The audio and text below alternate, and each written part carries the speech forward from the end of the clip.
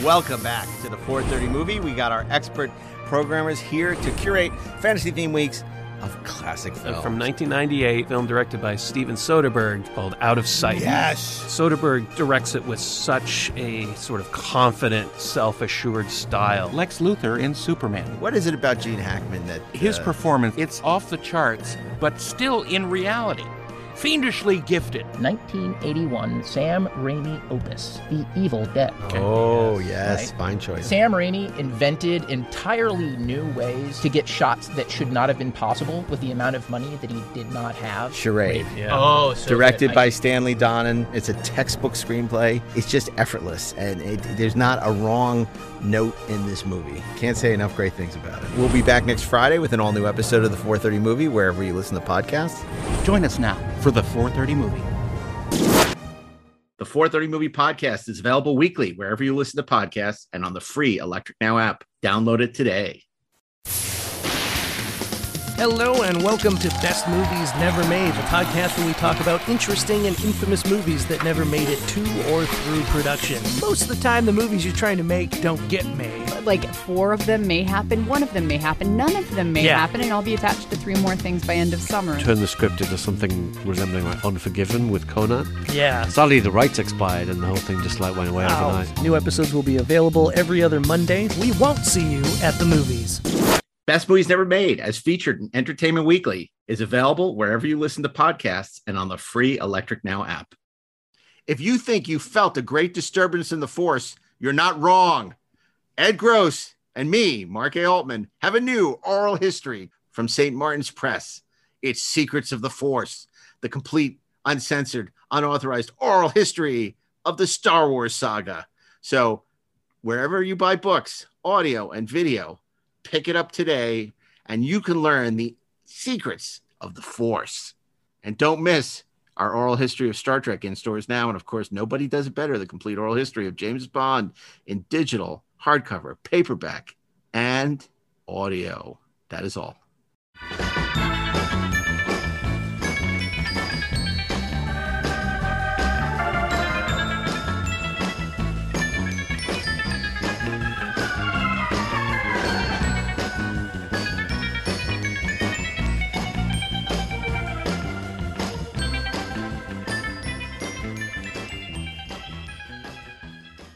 Hey, this is Mark A. Altman. And this is Darren Doctorman, and we are the Inglorious Treksperts.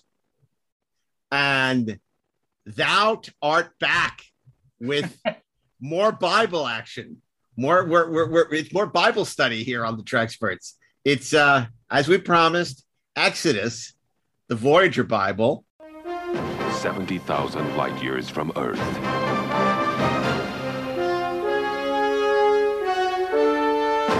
A Federation starship is trying to get home. In the Star Trek tradition, the adventures continue in Star Trek Voyager.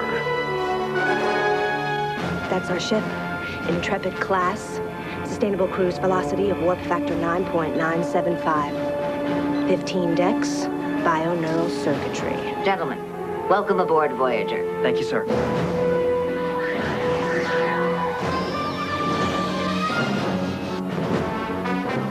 Do it.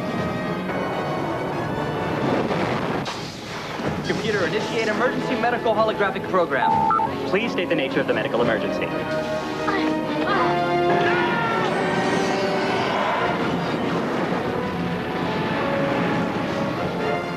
I have friends among races you don't even know exist. They have found themselves beyond the final frontier. You are entering a war zone. Now they are fighting for survival. It's a fine crew, and I've got to get them home. Star Trek Voyager. Engage. The legend lives on.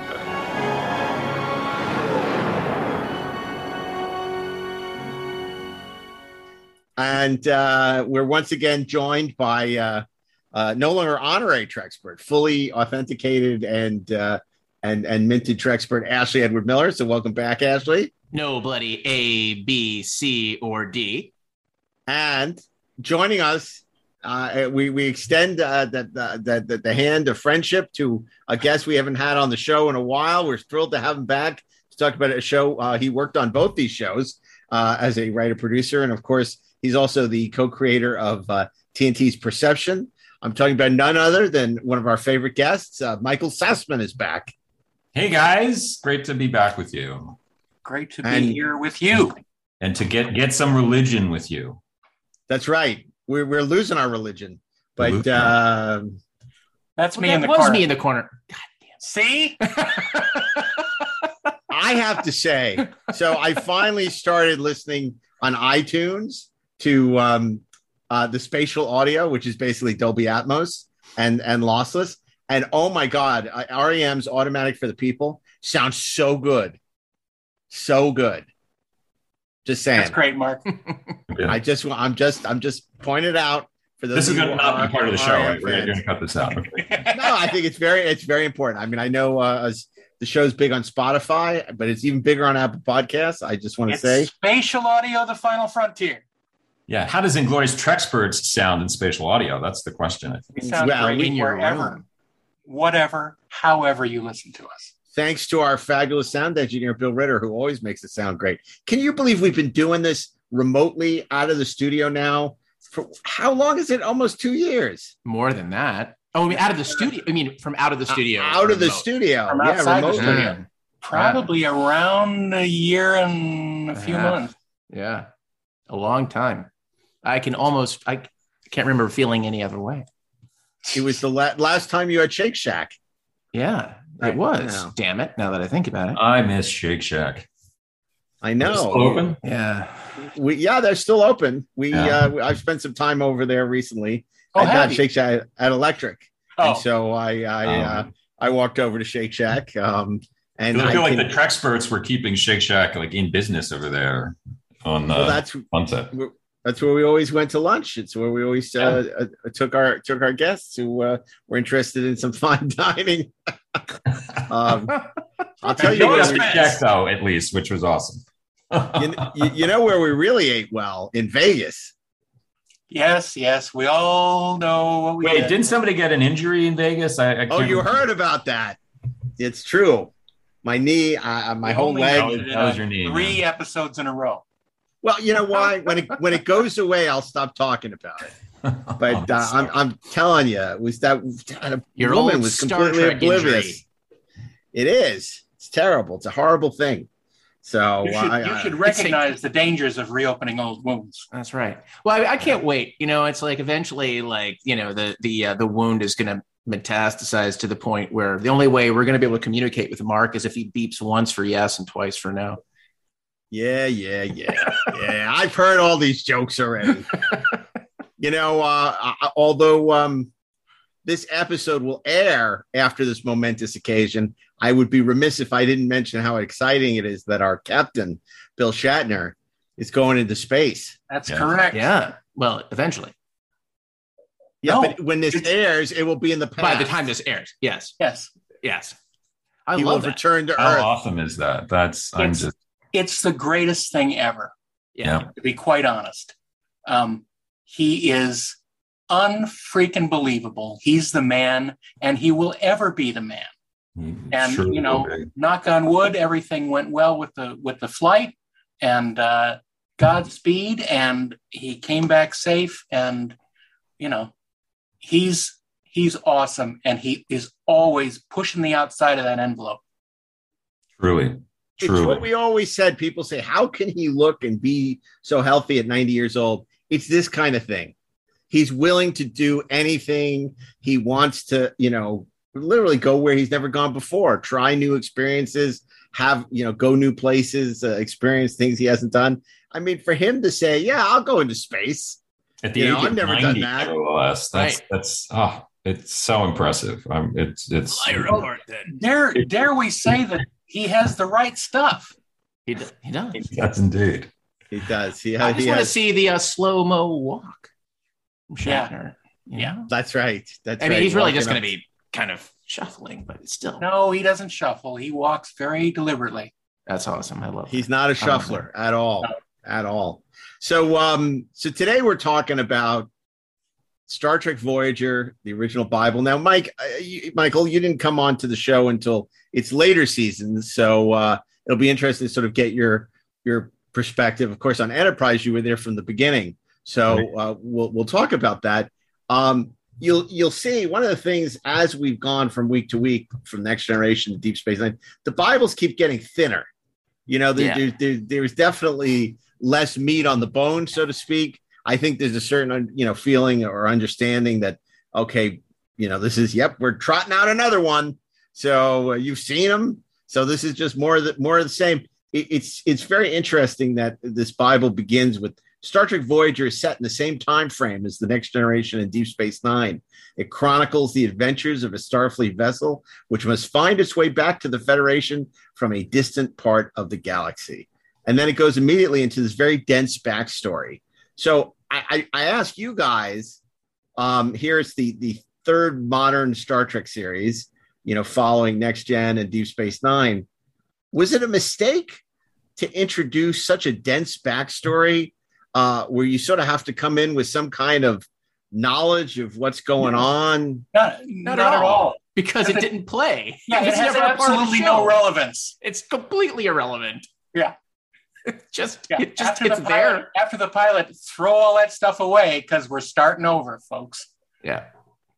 I think there's one way of looking at these, these documents that historical documents. It's easy, I think, to go, in retrospect, oh my God, didn't these, what dummies, they were. When did they realize what not a great idea this might have been for a character or a relationship or a conflict? But, with the exception of Darren, we're all writers here. And I don't know, I try to approach documents like this with humility, having written things like this before. And so often you don't really know what is going to work on a show. You may have, you have experience and instinct and ideas and things that excite you, but, you're winging it a lot of the time. And you're trying to convince executives, the people who hold the purse strings, whether you know what it is you're doing. And, frankly, much of the time you're just making educated guesses or an emotional educated guess. So, well, this sounds cool. This would be fun. So, it's very interesting because I'm sure I read these documents back in the day, but I have no recollection of it. And I think, as you pointed out, Mark, I think they were kind of, certainly in many ways they become superfluous in the television industry today in many ways, because there's very little in terms of this is our arc for season 1 or season 2. These shows were clearly not serialized.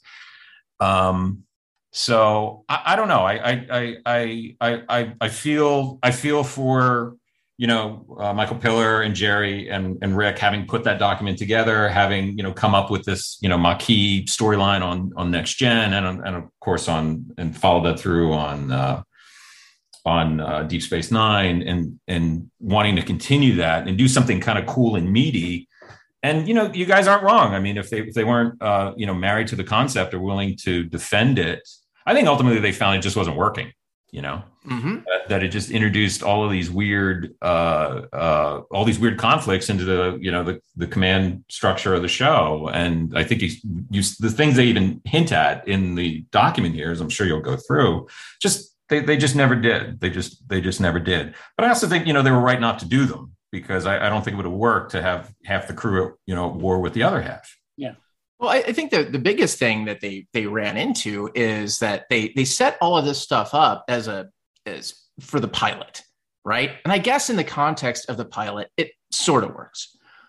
But unlike, say, something like Deep Space Nine, right, where you establish that Major Kira is a Bajoran and she was part of the resistance against the Cardassians, right? And now you have Starfleet coming. You're living in the middle of her world, where her world is relevant. Right. The second that you take these characters as they're designed with conflicts that are essentially asserted and you move them 40,000 light years away to the Delta Quadrant, to the Delta variant, and you make them live together, suddenly those conflicts are irrelevant. And the only way to make them relevant is to bake that into the writing. And I think at the end of the day, I just can't, having worked for UPN, I can't imagine that UPN was super excited about getting into something like that. And so none of that ever really manifested. And it's just, it was promising, I think, in the setup, but in terms of how all the stuff that's in the Bible eventually ended up playing, it didn't emerge. I mean, obviously we're going to get into all this, but it's striking to me that in, the original series Bible, in the Next Generation, in Deep Space Nine, there are so many elements of those characters. The exception is that the things that we say about the premise, about the characters, the exception is that they don't play into the show. And your UPN show, I just want to point out to people who don't know what you're alluding to, is you were on the Twilight Zone. Yeah, exactly. The one of the last two crappy ones. So, I by the way, I do in fact have like an award from the AFI as like having worked on like one of the 100 best shows like in the history of whatever, because I worked on the crappy UPN version of it. But neither here nor there. It's just it's interesting to me that when the show actually got into its premise, that the Bible became less relevant to it, like as a series, than a Bible had been to any of the other Star Trek shows previous to it. Sure. I think the difference here is that I think that all the writers who started on this had a pretty good idea of the kind of thing that they wanted to do. This was basically a selling tool to the studio and the network. I think that has a lot more to do with what is in here than actually guiding the show. Yeah, for sure. You look at what's in the document. I mean, we'll get to that obviously, but there's a lot of, hey, aren't you excited? Hey, wouldn't this be great? Yeah. I want to take a step back for a second with this, because I want to add, we pointed out when we did Deep Space Nine that because Next Generation was on the air, the option of really doing another Starship boldly going where no one has gone before was not really an option. Now, it's important, again, not to be ahead of our audience, because some are very young, they don't realize the context. This show premiered after Next Generation went off the air. So it'd be 6 months where Deep Space Nine was still on, and then Voyager would premiere having replaced Next Generation. And so you have this option potentially to do, first of all, do a Starship show. But the question is, how simple do you want to go? I mean, would Voyager in a way have been the same show or a better show if it had just been the Voyager and never went to the Delta Quadrant, was never on its way home, and it was just basically, the same mission as the Enterprise? Having the benefit of hindsight, what I think Voyager, I mean, there's a couple things Voyager could have done a better job at. And again, it was a different time in TV. They were, their mandate was to do standalone stories. Deep Space Nine was doing story arcs, and they had to, the writers often had to fight with the head office over a lot of their plans. And so, Voyager was, definitely not going to be that. But a ship cut off from its fleet, cut off from star bases, cut off from Earth, should be a ship you would imagine would be a ship that, over 7 years would get more and more dilapidated, would perhaps run out of antimatter or energy reserves. And Voyager did do stories like that, but there was no real sense, even like in season 7 of the show, that the ship was significantly, it just, they never ran out of shuttlecraft. They never ran out of photon torpedoes. And of course you can, with Star Trek technology, kind of, create anything. But I think the near magical ability of a ship with replicator technology to make absolutely anything, it hurts the very premise of your show. I mean, you almost want to say in that first episode, oh, damn it, our replicators are offline, and just keep them offline for 7 seasons and lean into that. It was when the show really decided, there were too many sort of next gen type stories that they wanted to do, stories on the holodeck, things that just didn't quite make sense for a show set in this, far off corner of the galaxy. Now, if you're doing that, then you don't get to do Captain Proton, and those episodes were a lot of fun, but so there was this push and pull. I feel like between just give us 7 more years of Next Generation, and as writers, I imagine Jerry and Rick and Brandon and everyone involved with that show who had worked on Next Gen wanted to do something new and wanted to push themselves. Again, with the benefit of hindsight, instead of the Maquis, what I think could have worked, what ended up working the best on Voyager were the characters who really would not have fit in on a show like Next Gen. Characters like the Doctor, for instance, who was a replacement for the ship's surgeon who was dead. So you have this EMH program played by Bob Picardo, who was wonderful, who very early on ended up popping and kind of becoming a star character on the show. I think even the writers didn't anticipate that. Later, of course, we got Seven of Nine. Seven of Nine is a character who, if you ran into her on Next Generation, she'd be in 2 episodes and then they would ship her home. Right. Characters like that. I'm sorry? Like Hugh. Like Hugh, exactly. So I think the premise of the show, instead of bringing along the Maquis with their complicated backstory, had they gone to the Delta Quadrant and a bunch of the crew were dead, and now they needed to ally with a bunch of aliens, whether they were people like Seven or who now must become a member of your crew, and now you're dealing with aliens who we know absolutely, very little about. They're brand new species. I mean, that's on the one hand exciting. It's also a huge challenge. Right. To create those species. They did try that with Neelix to a certain extent. And Neelix was, Ethan Phillips, terrific actor. The character was kind of hit or miss. Basically, he did get some good episodes, but was kind of relegated to comic relief for much of the show. And, that's okay. Captain, may I say, you look beautiful this morning. Is that a new color lipstick? No, it's the same color I always wear it. Well, perhaps it's just the way the glow of the food heater lamps hit you, but you look wonderful. Not to suggest you don't always look wonderful. Neelix, do we have any coffee left? No, but we have something even better. I don't want something even better. I want coffee. Really? It's made from a proteinaceous seed I discovered on an expedition. Never mind. I'll use one of my replicator rations for coffee. That would not be appropriate, Captain.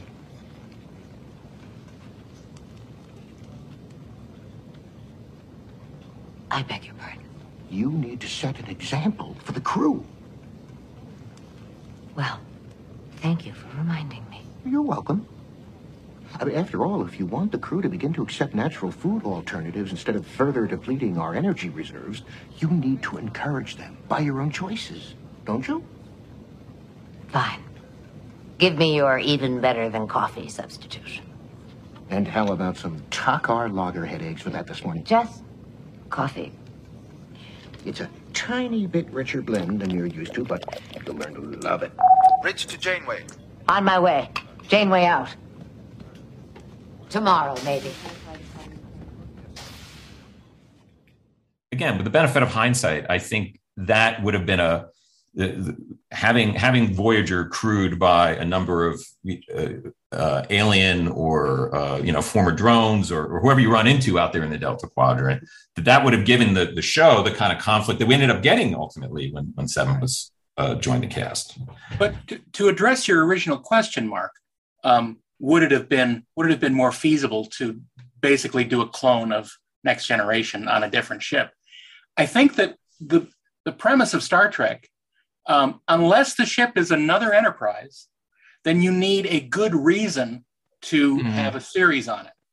And I think that throwing them into the Delta Quadrant gave that good reason, theoretically.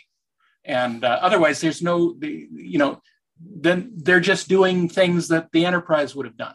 Yeah, certainly. Well, I think, go ahead. I have to say that, it's funny because on paper, right, when you imagine that the Voyager is, and it's funny because they never used even though technically she should have been, and she was never a she, which also she should have been. But when Voyager, was stranded 40,000 light years away, there was, I think, an opportunity and perhaps even an intention to recapture the sense from the original series that we were out on the frontier, that, that contact with Starfleet Command was like again, an exception, not a rule, that at times the Next Generation was, for lack of a better word, safe in that regard, because we were connected back to the Federation, because that really informed the storytelling in ways that it weren't quite as present in the original series. Deep Space Nine found its own way to make a meal out of that and kind of turn that into the problem, right? Cool. Right. On paper, Voyager could have, should have, I think, felt like that. And I think when the show really worked, Michael, it's like you were saying, right? Like when you find Seven of Nine on the Next Generation, she's gone after 2 episodes because what do you do with her? Why do you keep her on board the ship? There's no good reason to keep her on board the ship. But when you collect her like a piece that you keep with you and she stays on the journey, that suddenly becomes interesting because it adds to that sense that, you're out there, you're on the frontier, that there is no help, that there's just you. You're the only ship in the quadrant, literally.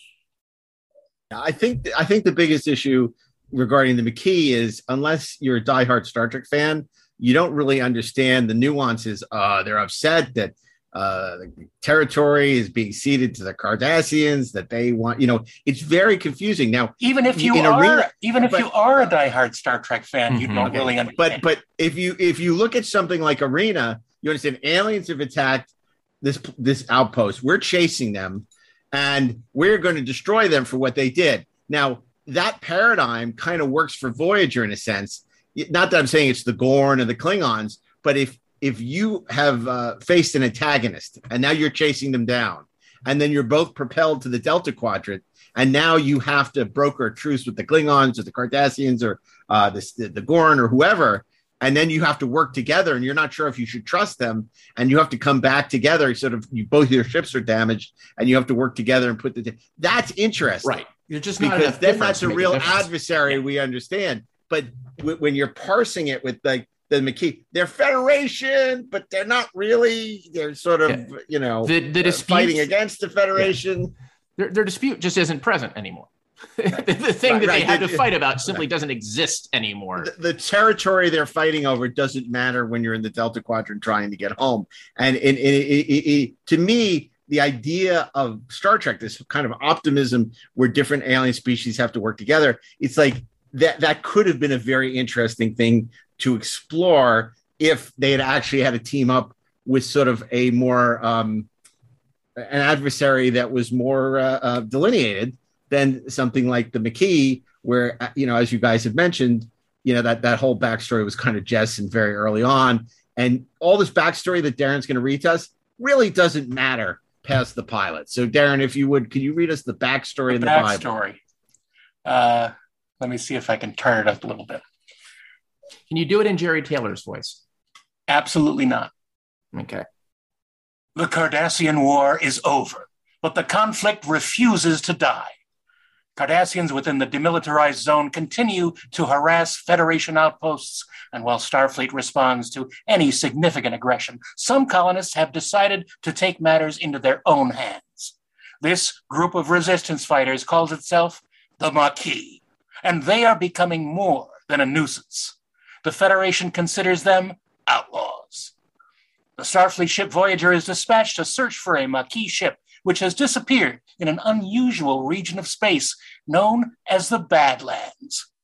They couldn't get Bruce Springsteen's song, so which sounds great. Or Terrence Malick to direct the pilot. Right. Yeah. You want me to continue? Yeah. Please, I'm riveted. Oh, all right. Yes.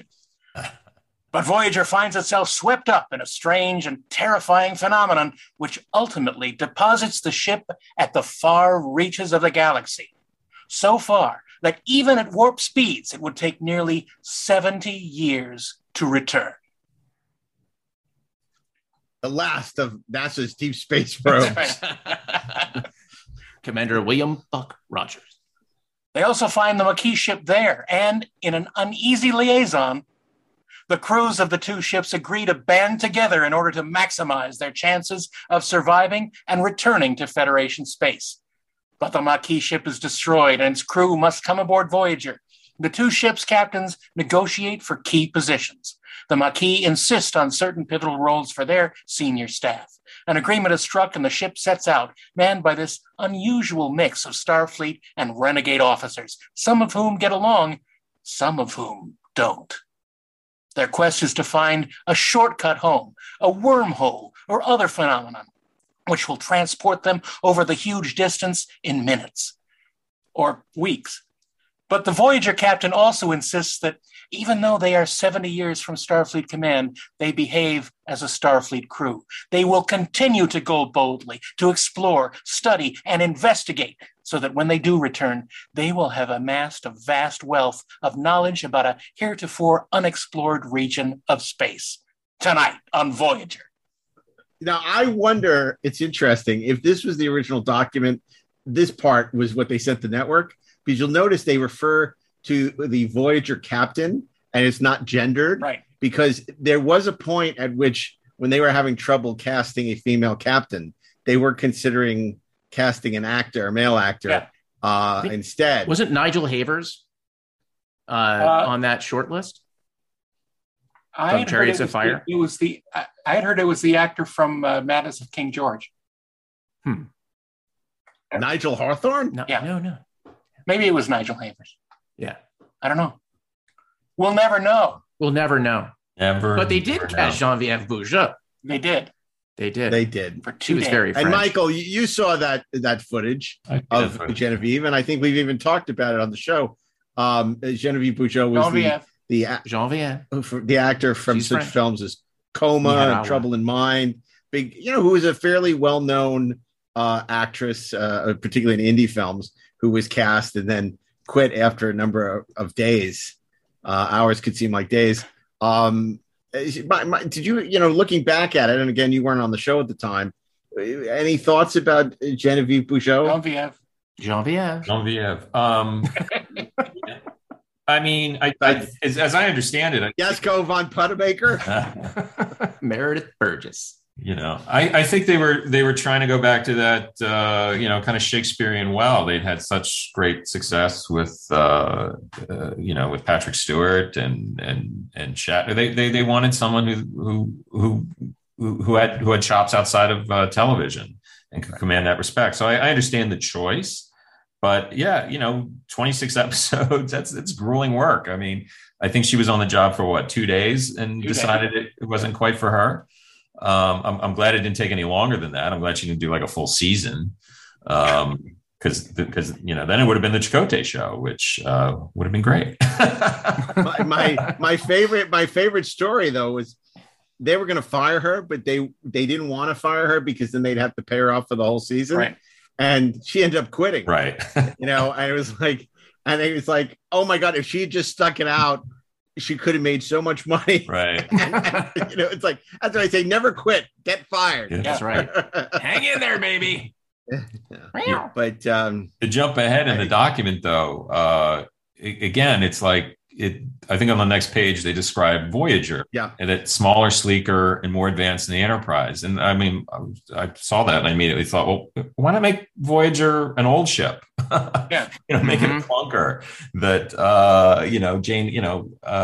Janeway's commanding it. It's certainly a capable vessel, but at least that's different from the Enterprise, which was okay. So it's got a smaller crew. The Enterprise has 1,000 people on it, and Voyager has 100. It's like it's all the same sets, redressed. It's the same number of extras walking around the hallway. That number doesn't mean anything. That's right. It's a big intellectual idea. It's arbitrary, and it never felt more advanced. I mean, I guess it felt smaller but it's like it just what they wanted from it. I don't think played. I mean, it was Voyager. I think is about the size of Kirk's Enterprise. So, but yeah, why not again try something different? Why does it have to be cooler and sleeker? And again, I think that would have been a bigger.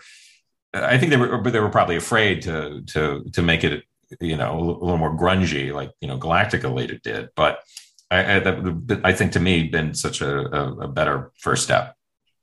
But everything is also a response to Deep Space Nine. Yeah. Deep Space Nine was gritty and dark and run down, and it was Cardassian architecture. So it's like you can't say to the network to UPN, which remember this is not for the studio anymore. This is for the UPN for an actual network, sort of. They can't say, oh, it's run down, it's gritty, because that's no one is say, oh, like Deep Space Nine, we don't want that. That's true. I mean, they almost have to say it's sleek. It's like better than the Enterprise. It's way better than what we've had before. Way better.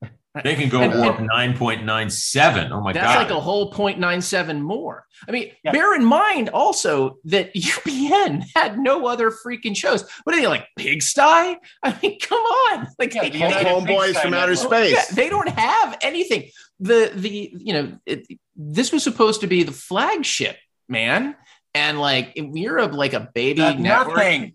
You've got nothing. It's like, everything is riding on this. It's like they barely like had enough to do by the time Twilight Zone came around. It's just all eyes were on this show. This is the tension. You've got executives who just want Next Gen to continue, but different, so they can, new characters, cut everybody's salary and make the show for less money.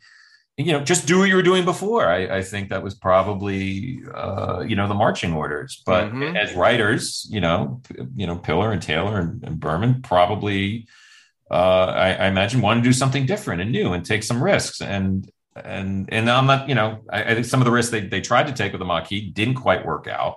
I think they might have stood their ground if they felt it was working. Whatever one may think of the Maquis storyline on the other series, I don't know that. Again, it's like there's even things in here in this document, descriptions of the Maquis in the pilot, how they would negotiate for like who gets to be captain and who gets to be first. I mean, it's like they didn't even do that. They didn't even do that. In the pilot. It just kind of happened. He's like, you get appointed. Like the Maquis, like even as an idea, the only place they ever really played, I think, effectively, even though I think they were introduced in Next Generation, but in Deep Space Nine was for the uniform, right? It was Eddington, right? Eddington was like the one Maquis who actually played like a Maquis, and you totally got it. And For the Uniform was like the only episode of any of the shows where you feel like that Maquis conflict was emerging as something that felt like drama was connected to it, which is not a knock on Voyager at all. I think it was like, in theory, you go, oh yeah, of course, right? Like these guys like butt heads. They have different ways of looking at the world. But the truth is, like Mark said, like those differences weren't sharp enough to create the kind of conflict I think that they hoped for, especially in a world where you've got UPN saying, what if there wasn't conflict about these things? What if they're just flying around the galaxy, shooting phasers? But I like Michael's idea that, in the document, they're battling for who's going to be the captain. So Janeway and Chakotay can play rock, paper, scissors and decide who's going to be the captain. Well, they got to fight to the death on the holodeck. That would have been cool, right? The Anwoon and the Lurpa out, and just Yeah. Well, let's read a little bit about Captain Elizabeth Janeway, Darren, if you would. Can you do it in your Captain best Elizabeth Kate Mulgrew Janeway voice? And your Catherine Hepburn voice. Elizabeth Janeway, a human. Janeway is by no means the only female captain in Starfleet. But it is generally acknowledged. Twyla Scott. No, because there's also Twyla Scott. Captain Kirk and Una possessed by the body of Janet Lester. That's right. Oh, yes. Wait. That's right. Una Karapletes, of course. Sorry. May I continue? Yes. Mr. Chakotay. Yes. Rachel Garrett, for God's sake, commanded the Enterprise. Anyway, go ahead. Yeah. But it is generally acknowledged that she is among the best, male or female. She embodies all that is exemplary about Starfleet officers: intelligent, thoughtful, perspicacious, sensitive to the feelings of others, tough when she has to be, and not afraid to take chances. She has a gift for doing the completely unexpected, which has bailed her out of more than one scrape. I'll tell you that, brother. We talk about perspicacious. Her elan and perspicacity serves her well. The daughter of a mathematician mother and an astrophysicist father, Janeway was on track for a career in science. Her natural leadership abilities manifested. He blinded me with science. Good heavens, themselves Miss quickly. Torres, you're beautiful. Sorry. She was rapidly promoted to ever more responsible positions, and because of her hands-on experience in various science posts, she brings her captaincy a greater familiarity with technology and science than any captain we've yet experienced. We're alone in an uncharted part of the galaxy. We've already made some friends here and some enemies. We have no idea of the dangers we're going to face. But one thing is clear. Both crews are going to have to work together if we're to survive. That's why Commander Chakotay and I have agreed that this should be one crew. A Starfleet crew. And as the only Starfleet vessel assigned to the Delta Quadrant, we'll continue to follow our directive. To seek out new worlds and explore space. But our primary goal is clear. Even at maximum speeds, it would take 75 years to reach the Federation. But I'm not willing to settle for that. There's another entity like the Caretaker out there somewhere who has the ability to get us there a lot faster. We'll be looking for her. And we'll be looking for wormholes, spatial rifts, or new technologies to help us. Somewhere along this journey, we'll find a way back. Mr. Paris, set a course for home. Aye, Captain.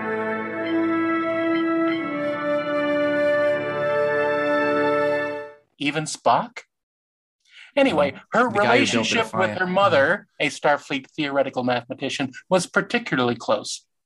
And this is compelling stuff. And she used to enjoy talking with her, discussing esoteric issues of math, as well as down-to-earth issues of life. Her mother was her role model and bequeathed Janeway with warmth, sensitivity, intellectual curiosity, and likability. Well, you can tell Jean was dead by now because there's no sensuality mentioned. Yeah. She misses her mother's presence in her life. Would you like me to continue? There's about a page left. Please. No, I think this is important. Janeway was in the midst of a relationship with a man when Voyager took its unscheduled leap to the edge of the galaxy. The last conversation she had with him took place on a monitor, and it was rushed, harried chat. She never realized it was to be the last. Although she keeps up a positive front about finding a quick way home, she realizes that she may never reach Federation space in her lifetime, and that her lover, after an appropriate mourning period, will move on and undoubtedly find someone else. And she will stop talking about him after an episode. See, this is the same arc as Adama when they had to leave the colonies and found out that his wife was dead on Caprica. Remember in 78 Galactica? That's it. When Apollo says, maybe she wasn't here. And Adama looks at Apollo and says, she was here. These thoughts, held at bay during the day, tend to surface in the middle of the night when it's hard to sleep. There's the Roddenberry sentence. Janeway is respected and loved by the members of her crew, but what about the renegades?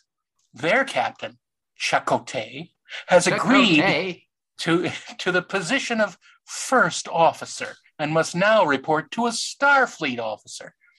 Chakotay himself develops a strong bond with Janeway. How long were they in the Maquis that they're not used to support? I mean, like, this has been going on not very long, right? Not long at all. It's like just a couple episodes. Like, oh my God! Now he has to report to a Starfleet officer. Okay, Uther. He himself develops a strong bond with Janeway. He had known of her, heard of her diplomatic and tactical exploits, and realizes that if they were to be dumped at the ends of the galaxy with any captain, they're lucky it was this one. Tom Paris has been given his chance at redemption by Captain Janeway, and he's determined to prove to her that it was a good idea. But B'Elanna maintains a distance between herself and the captain. She won't be won over so easily. Well, that's really interesting because they're mentioning these characters that they haven't introduced. We haven't met. They haven't introduced the rivalry. It's like you see, like the network executive notes. Who is this? It's coming back. I don't know. Read on. It's right. It's the next thing. So, of course, now, what do you think, Michael? Do you feel that's a good distillation of what Janeway would become? Do you feel that's an interesting description, a compelling character that they've laid out for us? I mean, I don't know. It's just a lot of boilerplate. I think it doesn't really, like her her boyfriend was ultimately, referenced in a couple of episodes, and he did move on and like marry a coworker. I think we established after, Voyager was declared lost. Again, it's these documents are of I don't know, questionable use. Because part of it is you want to figure out these characters as you're writing them.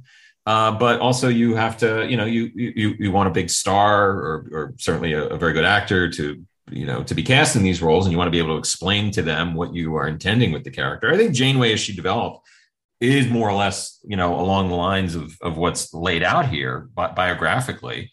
One of the things that is, I guess, kind of most, almost risible elements of any of these types of documents is they start to explain like which characters are really going to like each other, which characters are going to be friends. Which you just don't know.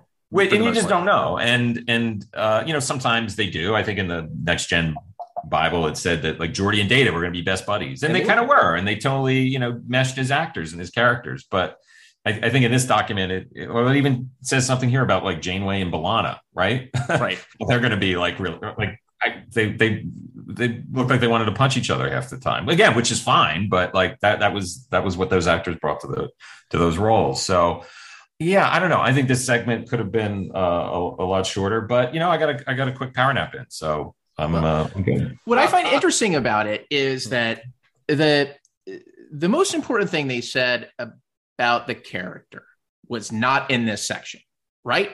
It's like our give a shit factor, like on like Missing Mommy, is a 0. But where it gets interesting is back in the premise where you're talking about the fact that she's insisting that even though you're 40,000 freaking light years away, right, that you are a 70-year journey away, you're stuck with these Maquis yahoos, like in all of these key positions, right, on a ship that is cut off, right? The Maquis yahoos, right? That's a technical term. You get that. That's what they call themselves. They're not officers. We're the yahoos. That she insists on running it like a Starfleet vessel, right? Now, you take a choice like that. Like, that's interesting. You lean into that, and suddenly, like, you're Alec Guinness in Bridge on the River Kwai, right? It's like you're in this incredibly insane situation, insisting on behaving as though the situation is not insane, right? And I think when Janeway was at her best, like as she was portrayed in the show versus what was in the Bible, it really was that tension between it's kind of nuts to treat this like a Starfleet vessel, and at the same time, you totally get why you have to treat it like a Starfleet vessel. Like that inherent conflict, right, plays into who that character is. What's missing from this Bible and from these character descriptions are the conflicts, right? Like not like the political, like intellectual, arbitrary, asserted conflicts that exist outside of character, but inside. And if you go back and you look at what was in the original series Bible and what was in the Deep Space Nine Bible to a certain extent, I mean, in the Next Generation, those things are present, and they're not here, but they kind of are. And it's just fascinating to me that maybe that's why, like, that stuff that was really juicy, like this is how she wants to run the ship, was the stuff that stuck, and the stuff that wasn't super juicy, the stuff that inspired the power nap, right? It's like just didn't live. Just fascinating. But she likes math. She does love math. Who doesn't love math, Mr. Chakotay? I can add 2 and 2 and get 4, just like anyone. You old that's why you old fool. That's where it's like the Jerry Taylor, Michael Piller Berman of it all. It's like she likes math. She loves math, and her father's an astrophysicist. And she has also I tell you what we're going to do. We're going to turn this girl around and run straight at her. I also think you want to avoid the tropes. And so, like, the fact that this is the first female starship captain that's going to top line their own series, it's like, don't give them a boyfriend they're pining over back home. I think it diminishes the character. It's like, Captain Kirk didn't have time for, someone in his life because he would love the ship. Picard was alone because he had a kid, forgot about it. And yeah. So I'm just saying, it's like, why? Because we're doing the first female captain. Does she have to have, this guy that, she back home that she's thinking about? And then, it's like, did they not she had to be. Was this a way that because they did not want to make her sexualize her in any way, right? So by saying that she had someone she was loyal to back home, they could avoid why isn't she like, having any kind of interest in any kind of male crew members and exploring that dynamic, or aliens, or we explained why, but basically she's asexual for 7 years. Certainly not during the daytime. I bet at night. Well, she's going on the holodeck and playing Outlander.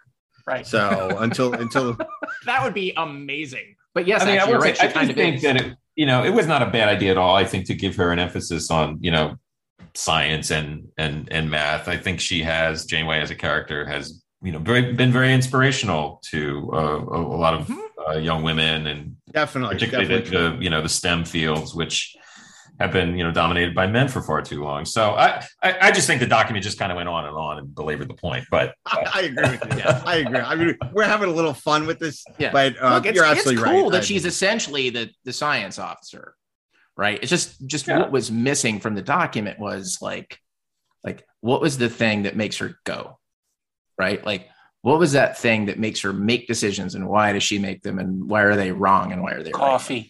Right. Coffee. Yeah, coffee. You're right. It almost is is the way it's not tea. It's written, Earl Grey hot. It's written that she loves math rather than she has an insatiable curiosity about the universe. That's right. Like there's a way to describe her love of science and math, but in a way that like, wow, she digs this, and like you admire and respect her passion. It's just written in a very bland kind of way. She loves math. Like who loves math, right? Because then you get into a story where it's like, no, you get into a story where like, you've got an opportunity to explore like the strange new world, or like you are continuing your beeline home. Of course, right? If she is passionate about like exploring strange new worlds, if that's her thing, if that's her jam, right? And she's still running it like a Starfleet vessel, I 100% get why she says, screw it. We're going to dive into that anomaly, and why the Maquis would look at her and go, are you out of your mind? Right. How cool would that have been though? How cool would that have been though, to have a captain who she's been, their ship's been thrown tens of thousands of light years away. No one's been in this part of the galaxy. The opportunity to explore as a scientist would be like irresistible. Like it's even happened on the original series. And what if she made the choice, and she did ultimately make the choice to stay there, but she makes the choice to help out a bunch of aliens in the pilot who we've never even known.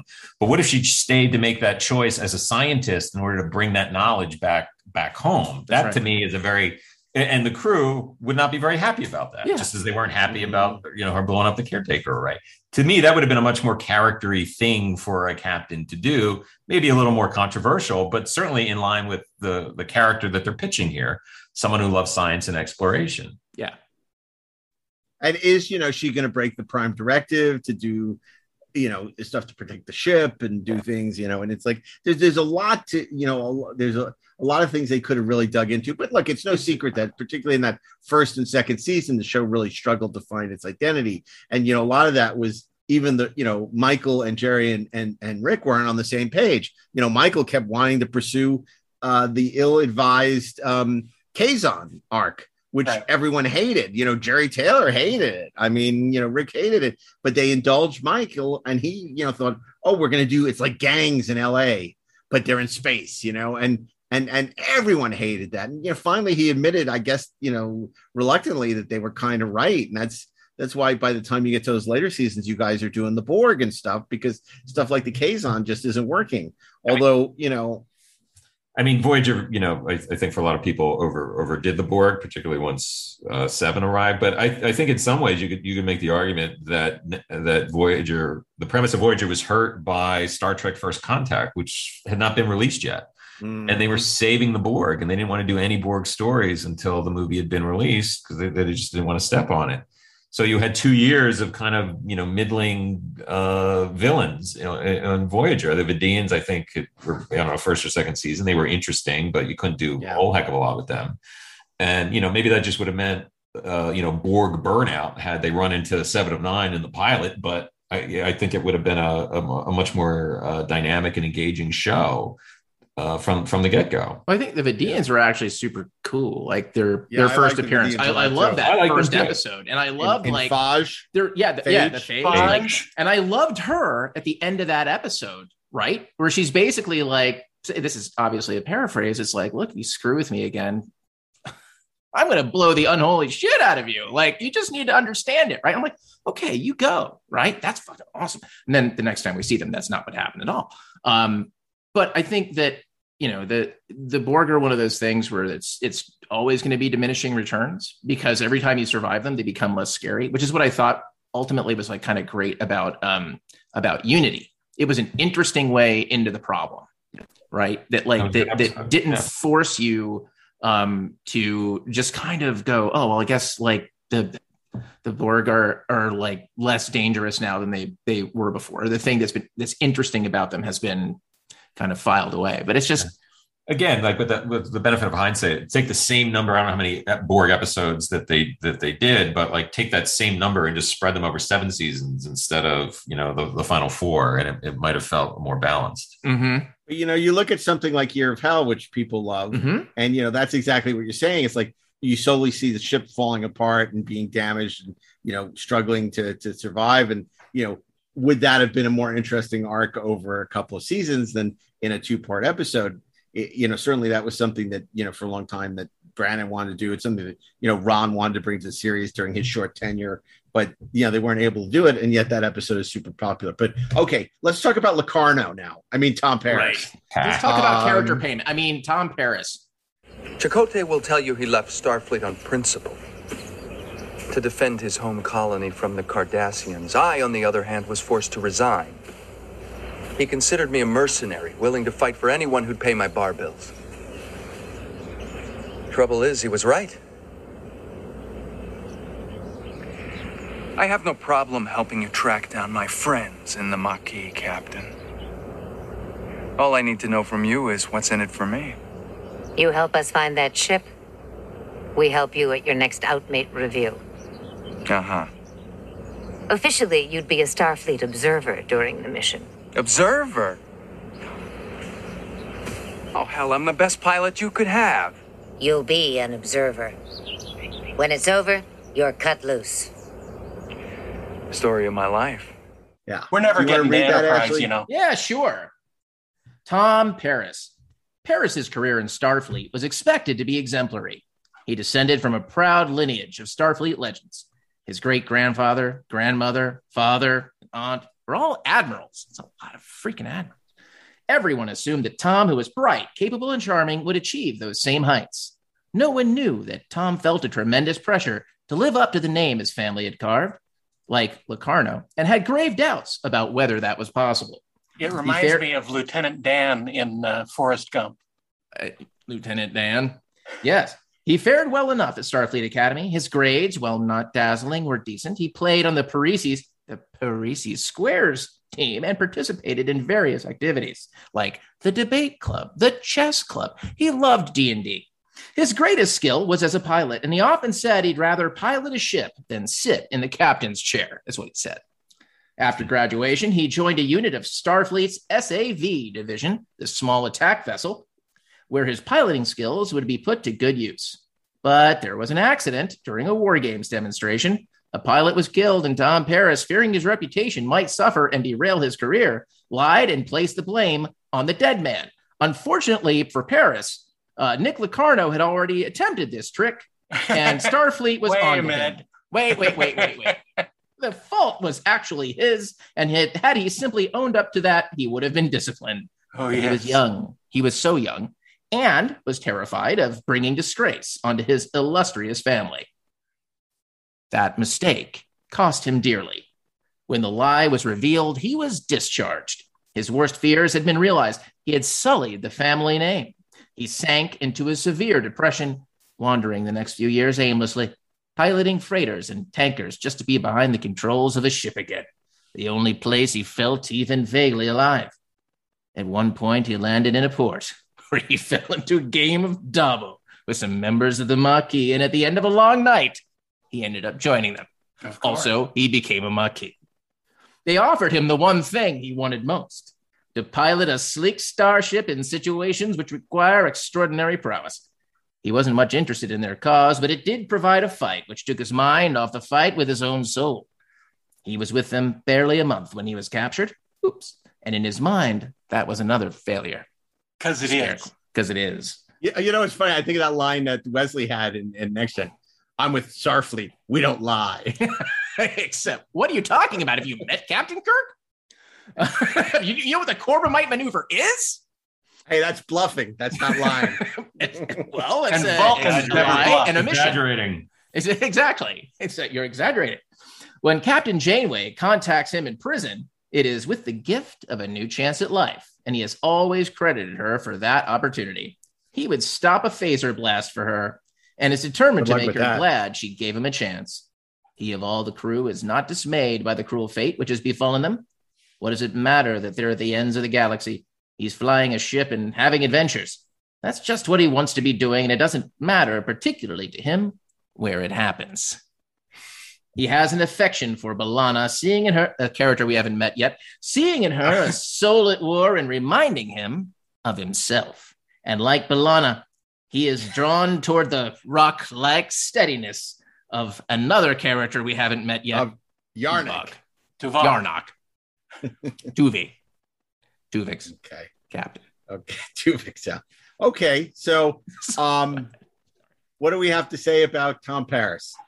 Well, they certainly did a good job of anticipating the relationship with B'Elanna, which ultimately did happen. Yeah, and that's and true. It's kind of a fun, I wrote some of those stories and some of those scenes.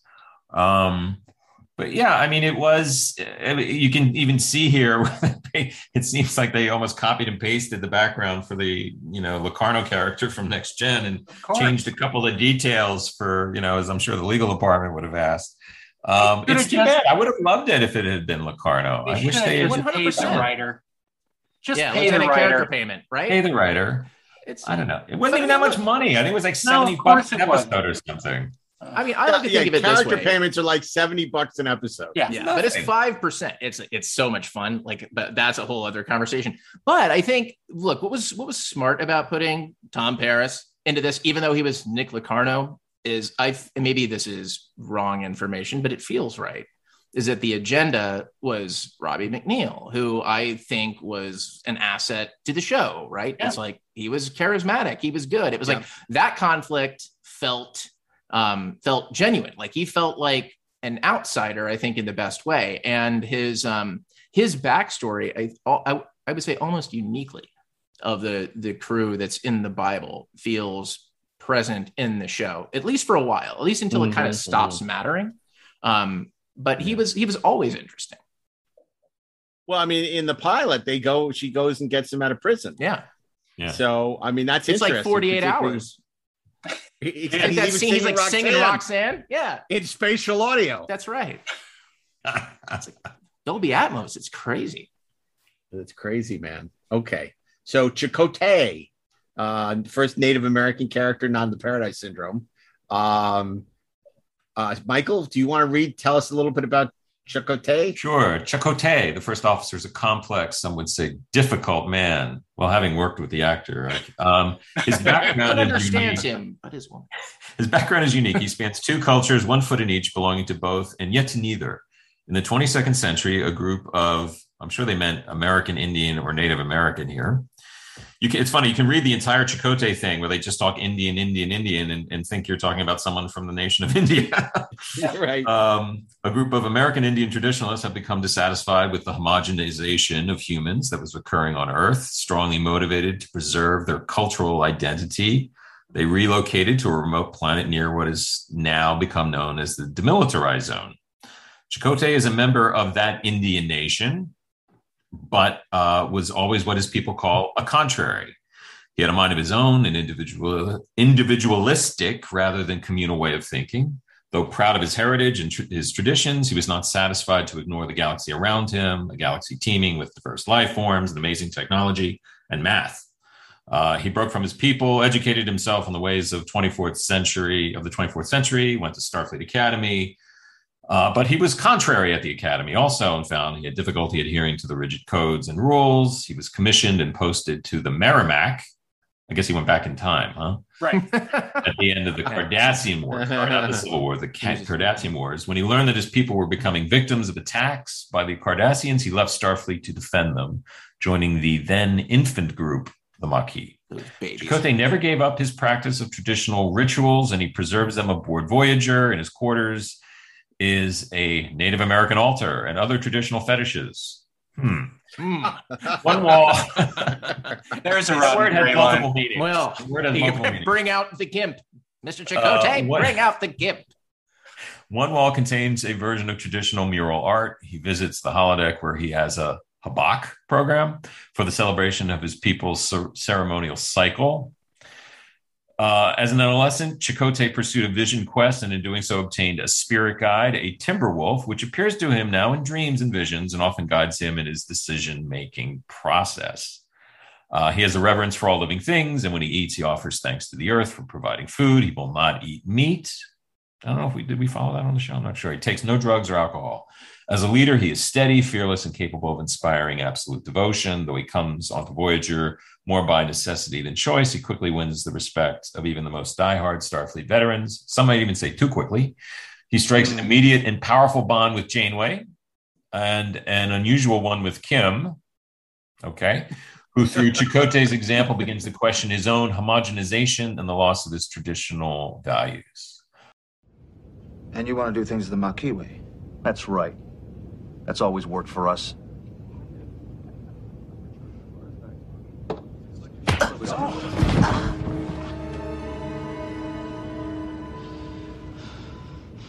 That's the Maquis way too, isn't it? And if you want to keep doing it the Maquis way, that's fine with me. We can do that tomorrow, the next day, every day until you report to Lieutenant Tuvok. You understand me? What? How does a Starfleet crewman answer a question? Yes, sir.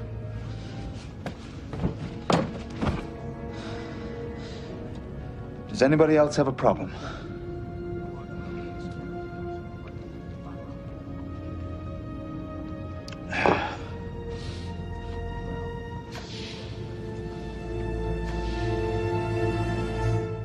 So he says thank you to the Earth that he hasn't been on in years. That's right. Yeah, exactly. You know, when you get food from the replicator, you want to thank thank the Earth. I want to thank 70,000 light years. It feels like such a missed opportunity in that the reason that he joins is because his Native American planet is attacked by the Cardassians. It almost feels like if he feels like what's happening with the Cardassians evokes what happened to his people in previous centuries, that he feels the need to join the Maquis. There's an opportunity to make a social statement that I think is a lot more powerful than just, the Cardassians are attacking the planet with my people, as and go for the metaphor and just like, it's just, I don't know. I just don't know a lot of this spirit animal. I vaguely remember an episode first season, I think, where like you see the spirit animal or it comes to life or something, and it was just awful.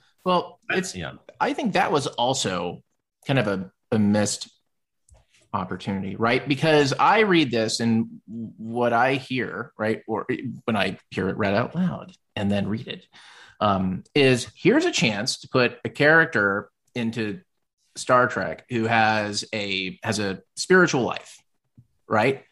And it isn't dependent on the existence of aliens in any way. It is simply a spiritual life, which is an interesting point of view, which frankly is a more interesting point of view to me than the Maquis point of view, right? Because none of that is present. It's not real. By the way, this is the second episode in this Bible, second character in a row. Sorry, not episode, character, where the character sort of emerges from something that was a Wesley Crusher episode of The Next Generation. Very odd. But it's just, that never became a thing. I mean, spirit animal notwithstanding, right?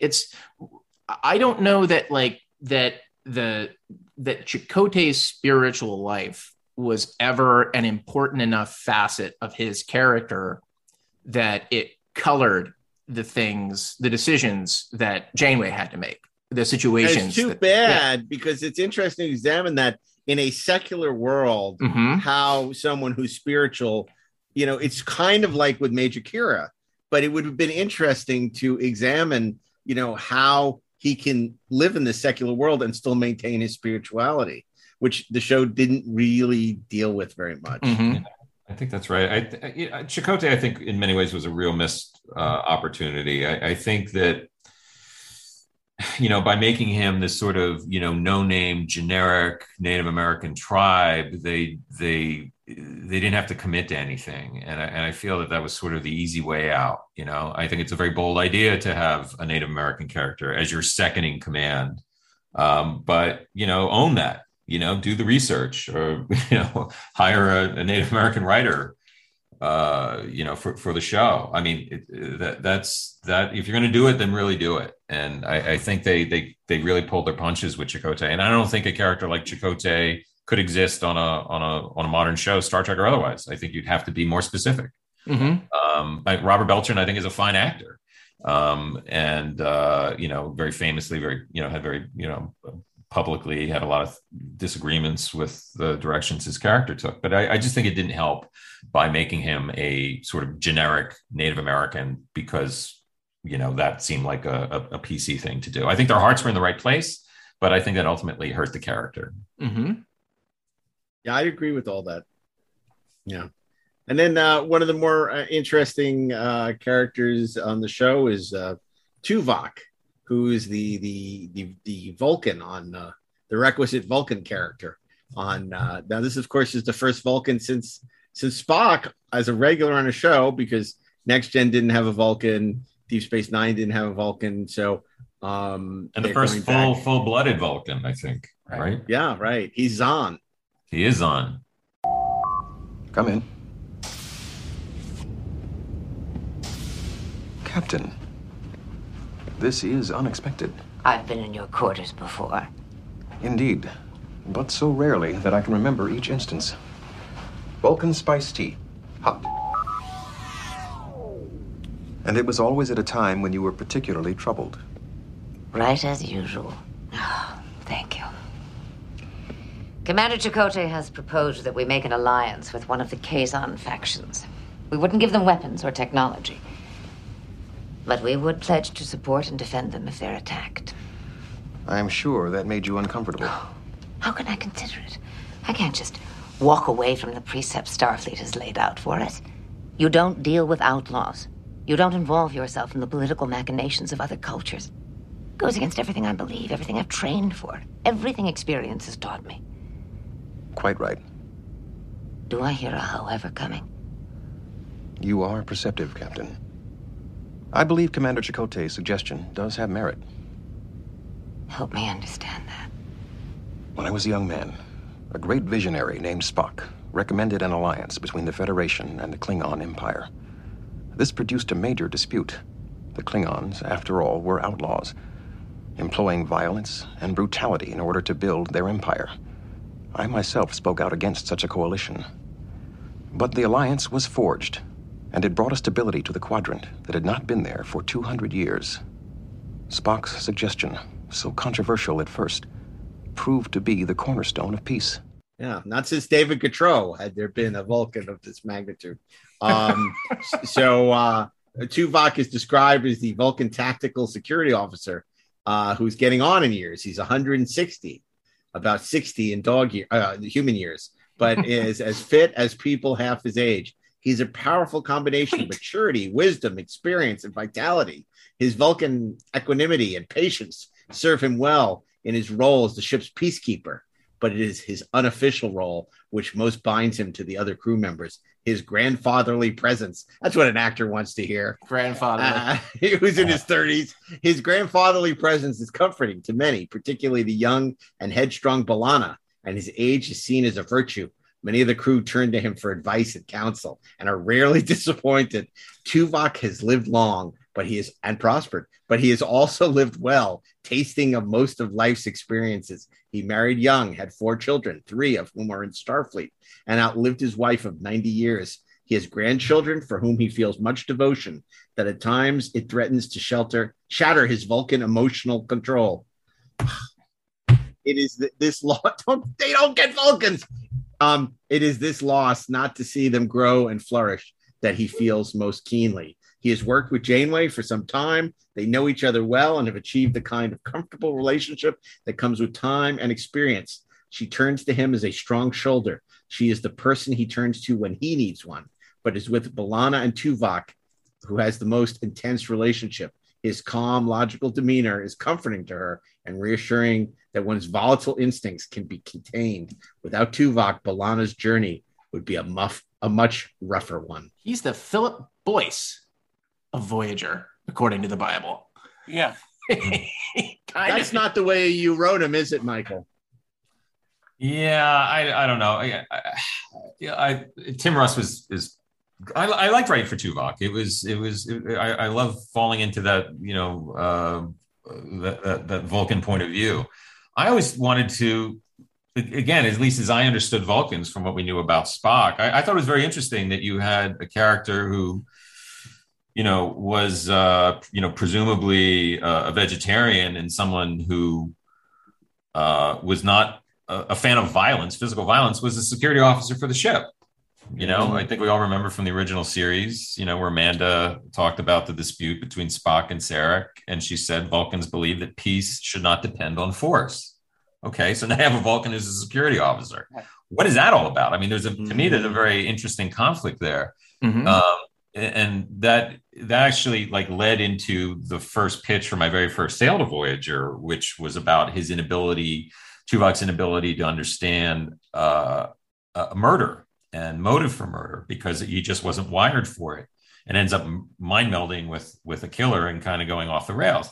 But that for me was, I always wanted to explore that aspect of him, and I felt there wasn't a lot Vulcan about him. As great as Tim Russ was, in playing that kind of character, we often didn't write him as a Vulcan, and those conflicts that we had. That honestly, the original series in many ways didn't even really touch on, I mean, Spock would very often pick up a phaser if he had to and do whatever was required. But I would imagine that a full-blooded Vulcan would be much more committed to that kind of philosophy. And that seemed like a very interesting, point of conflict to give Tuvok, but it was never anything that they were even interested, it seemed to me, in exploring. And I get it. But, if you're going to make a character a Vulcan, then make him a Vulcan, Yeah. Embrace the philosophy. Yeah, it's like the thing that always worked about Spock was that, and you kind of hit on it, Michael, which is it is a point of view thing, right? It is a way of looking at the world. And it's not that it has nothing to do with logic, but it is just a point of view that's different. It was a thing that fueled his conflict with Dr. McCoy. And their conflict was never policy debate, right? It was really about it's like, my God, man, we're talking about universal Armageddon. It's like just that difference was what made that connection so interesting. And I feel like you're right. Like there is this great contradiction that's built into this character in the Bible that didn't get a chance to quite emerge, right? Like if he is a Vulcan who has committed himself to this, what does it mean, right? What does that guy say? By the way, that episode is awesome. It's interesting to me that he never quite kind of jumped off the page in the way that you're talking about. It seems to me that they missed a great opportunity that probably from a network note that we didn't get an old Vulcan, Right. But he's fit as a man half his age, which means he's fit as an 80-year-old. Yeah, right.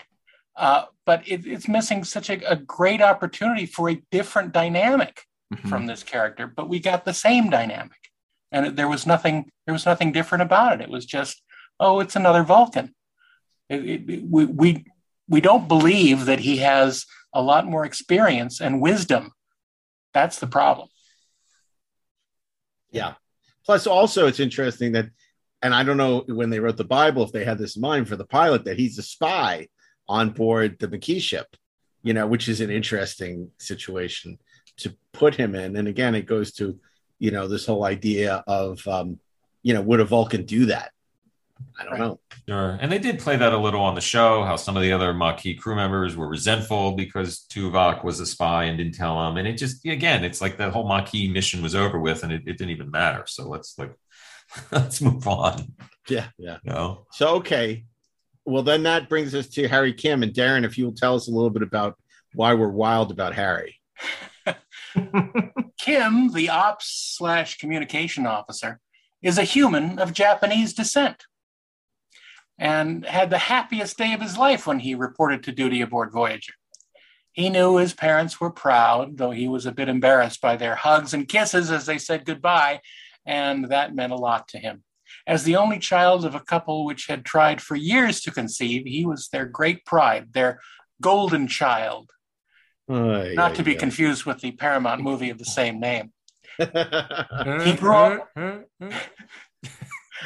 I get it. That's funny. More than anything, he wanted to fulfill that expectation, to repay his parents for their undying devotion to him. And he had always done that through his shining academic career and his graduation with honors from the Academy. After Voyager was swept into the far reaches of the galaxy, when he realized he would never see his parents again and they would believe him dead, his greatest regret was for the pain that they would feel. But if Harry was raised with love and care, he was also raised in a somewhat sheltered way. He had no worries, no cares, and whatever minor annoyances life might have brought were deflected from him by his parents. So Harry has some growing up to do. Having never experienced adversity, he has fewer of the tools for coping than some of the others. Though he tries to keep such thoughts from surfacing, he's scared. He's over his head in this mission. He thought he'd be gone a month and then go home to share his adventures with his folks. But what has happened is unthinkable. And often he has the sensation that it is just a bad dream, that he'll wake up in his bedroom at home to the sound of his mother singing in the garden and his father hammering copper plate for sculptures. He goes about his duties with diligence. It's comforting somehow to have a job to do. But more than anyone else, Harry is suffering. The others know this and in their varying ways try to give the young man a helping hand. Their methods range from Chakotay's stern insistence on duty to Janeway's comforting maternal presence. But among the crew, there is not one who doesn't like Harry Kim. Is there a character there, guys? Not especially. There's a little bit of stereotype there. It's, you know what? The problem is it's all in the rear view and it's all internal. What's fascinating though, if you kind of, I'm reading this now with a little bit of hindsight, like the description of kind of his sheltered life and how it totally inadequately prepared him for the life that he was entering is fascinating in that it is prophetic for an entire generation of kids who grew up with tiger moms and helicopter parents and all of that, right? It never quite manifested. And I think that that it's a turn of the dial away from being a character. But in the Bible, right? It's just kind of it's something that never has to become story because it's all behind us. Although I will say that one of my favorite Voyager episodes is the shoot, right? And Harry is like such a huge part of that. And it's also that's Garrett, who I think was just very charming. But it's just he's just in the Bible. He doesn't read as much. No. How did you find? Did you find that a challenging character to write for, Michael?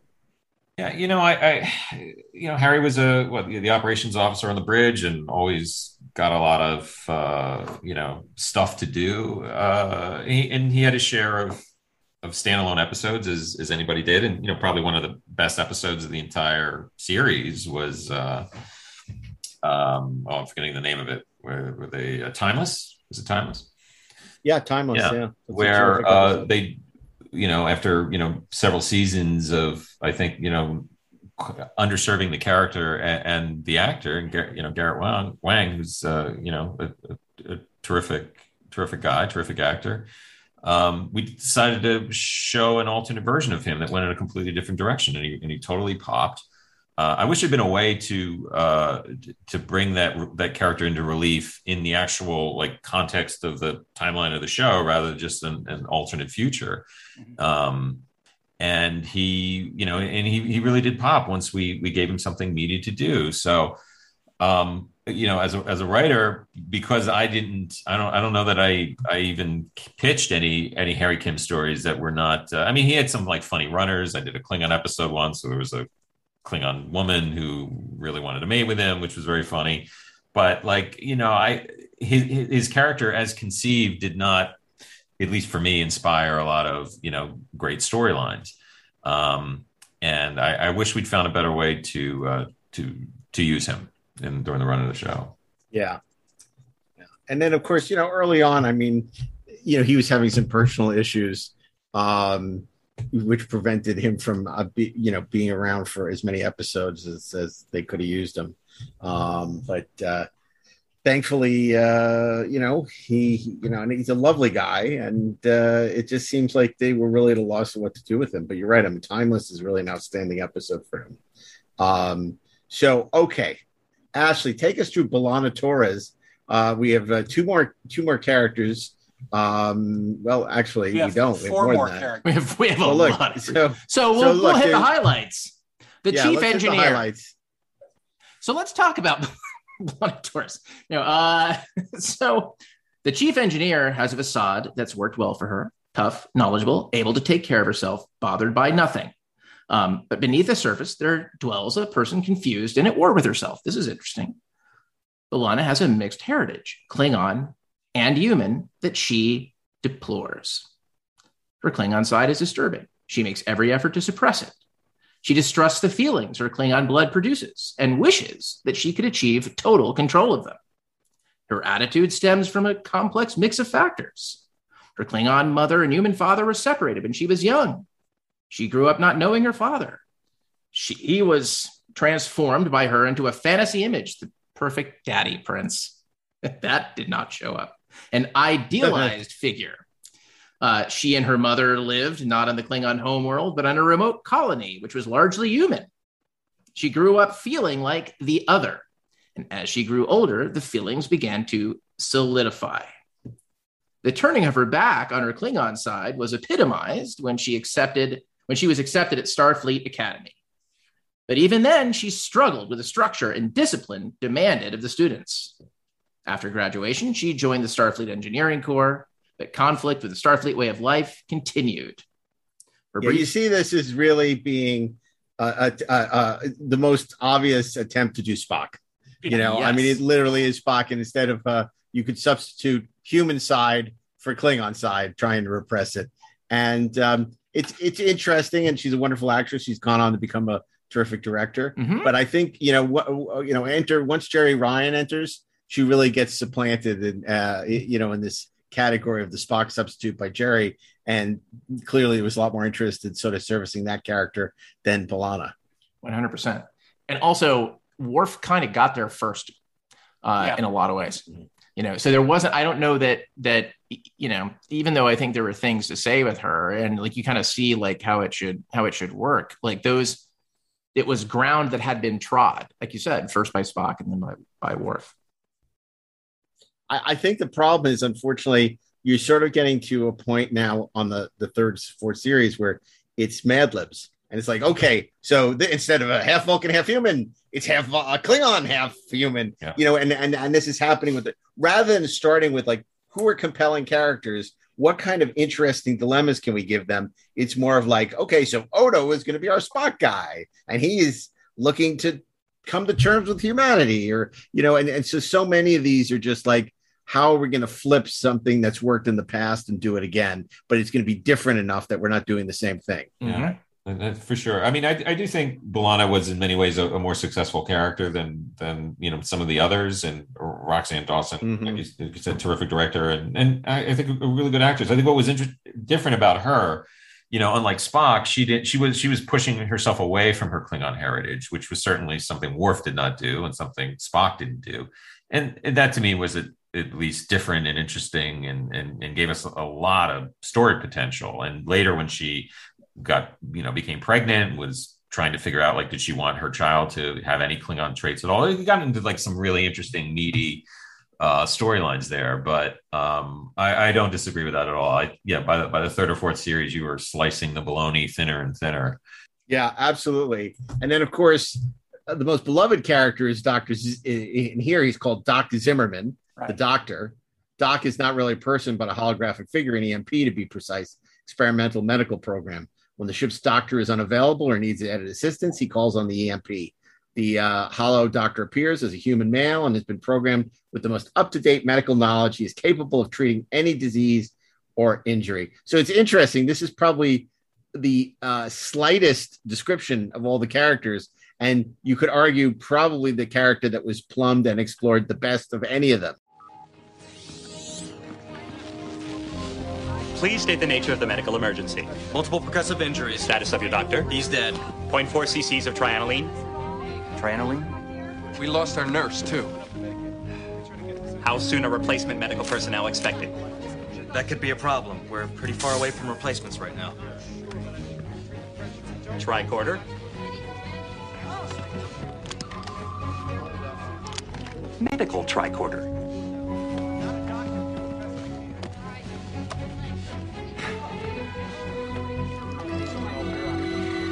A replacement must be requested as soon as possible.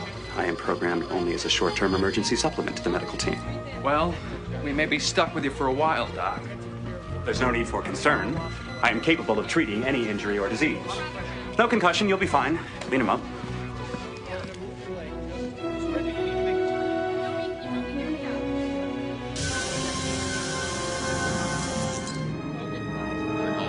Unlock the magnetic constrictors.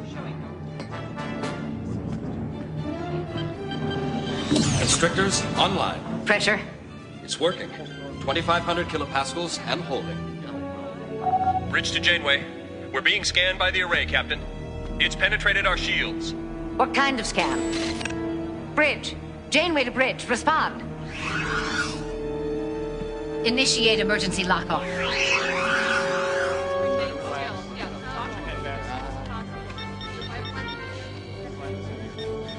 You're not seriously hurt. You can return to your station.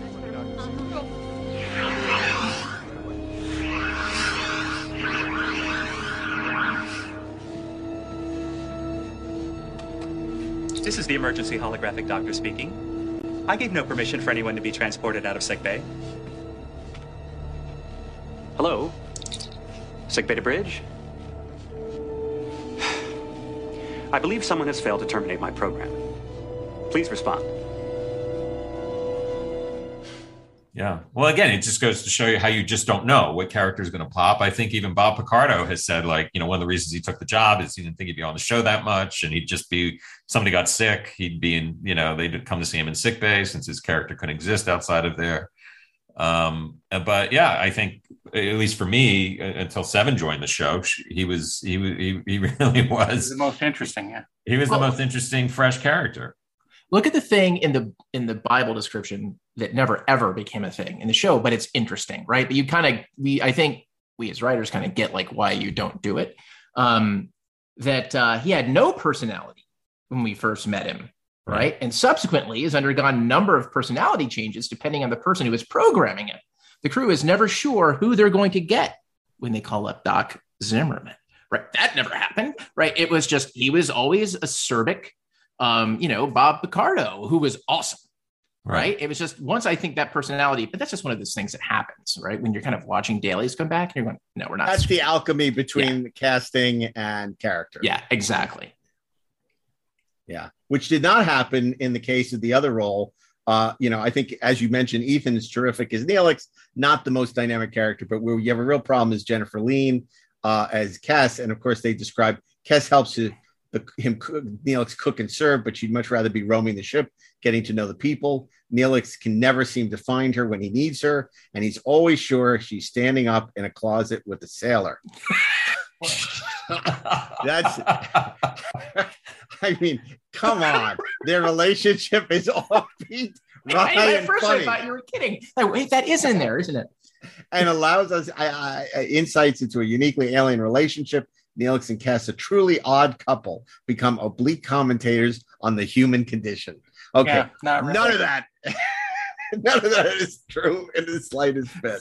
And also, where are the sailors? Where are the sailors? That's why you keep on this. Sailor What? Moon. What? Yeah. So you can see the foundation for a series.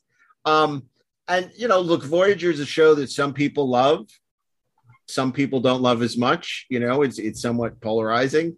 Just to add in Michael real quick about Neelix and Cass. I mean, I think that the romance angle was definitely a misfire. The idea of a character like Cass who only lives to be 7 years old, I think that's a great idea for a character. Again, they just, for various reasons, that did not get explored. But I think if you're going to do something like that, you do it like they play the Queen on The Crown. Have a different actress play that character for 2 seasons, and then get an older actress to play it, and let's see this character age and how the crew are affected by that. That to me is fascinating. Yeah, that never happened. They put some old age makeup on her, right? It's like, I think. Also that, and I don't know if this was a decision, who knows, like how these things happen. Again, it's like magic crap occurs when you're in the writer's room and then you see things happening on the stage. But I think that, that Cass, right? Like she was so ethereal, right? Or ethereal. Or she was Patrick Macney. She was so Ethel Merman. She was so perspicacious. That we could just never get there's so many things now because of that sailor. We could never get our arms around her as a character. Standing in the closet with a sailor. Oh my God. You're going to hear about that on the Bible. How is that in the Bible? Well, Gene was long gone, sadly, but his ghost who wrote this worked with him. So standing in the such a Michael line. I'm sure it's a little old fashioned. It's a little out of left field. There's no way Jerry Taylor wrote it. I doubt Rick did very much writing on the Bible. So I have a feeling that's a Michael line. But oh my God, what a classic. And I have to say, guys, I'm really sad to say we are not going to be able to do Enterprise today because we spent a lot more time on Voyager than we anticipated. But it was worth taking the time, I think, because it was a very interesting look at the Bible for Voyager, which in a lot of ways was a very daring concept that maybe was a little underbaked initially, which is why I think most people prefer your seasons, Michael. Later on, feels the show suffered in the beginning, but sort of found its way later on. Yeah, I mean, so many of the Star Trek shows have taken a little while to find their sea legs, which a lot of TV shows don't get. And they're sailors to do that. in a closet. Well, that's because the sailors are all in the closet. It's what is the reason why nobody's on the bridge. We're never gonna let that go. Never. But Michael, I hope you'll come back when we do Enterprise because. We sold people a bill of goods and then we lied to them completely. I reread the PDF. Now I did all this research and deep thinking on it. Okay. You have to have me back. We have to have as we talk about a piece of cake. We shall consider it. The one that started it all. And of course, if you're a fan of Voyager, you'll want to listen to Trexpert's Briefing Room, a completely other podcast where Peter and Lisa have dissected a number of Voyager episodes with special guests, and they've done some great deep dives into some of the material, including with Michael Sussman. So I hope you'll check that out, along with our other Electric Surge podcasts. And of course, if you're a fan of this podcast, you should go on Apple Podcasts or wherever you listen and rate us 5 stars. And we want to give a very special thanks to Bill Ritter, our sound engineer, our producers, Pete Holmstrom, Zach Ragetz, and Natalie Miscali. And we want to invite you to join us next week when hopefully we will get to something that we promised you and completely lied. We just misrepresented the whole thing. And for that, I am sort of sorry, but not really. I think it'd be funny if next time we promise the Enterprise Bible and just never get around to it during the episode. Yeah, we just like all the pre-roll. Michael read the PDF. We can't do it. It's right. Now we're committed. We're in. You owe me. The one that started it all. That's right. We gotta do it. We gotta do it. So anyway, I want to thank Michael Sussman for joining us for this look at back at Voyager, and of course our newly minted Trexpert, Mr. Ashley Edward Miller. As always, it's a pleasure to have Darren Doctorman, my co-host here, to talk Trek as we do every Friday here on Inglorious Trexperts. So until next time, keep on trekking Ingloriously, of course.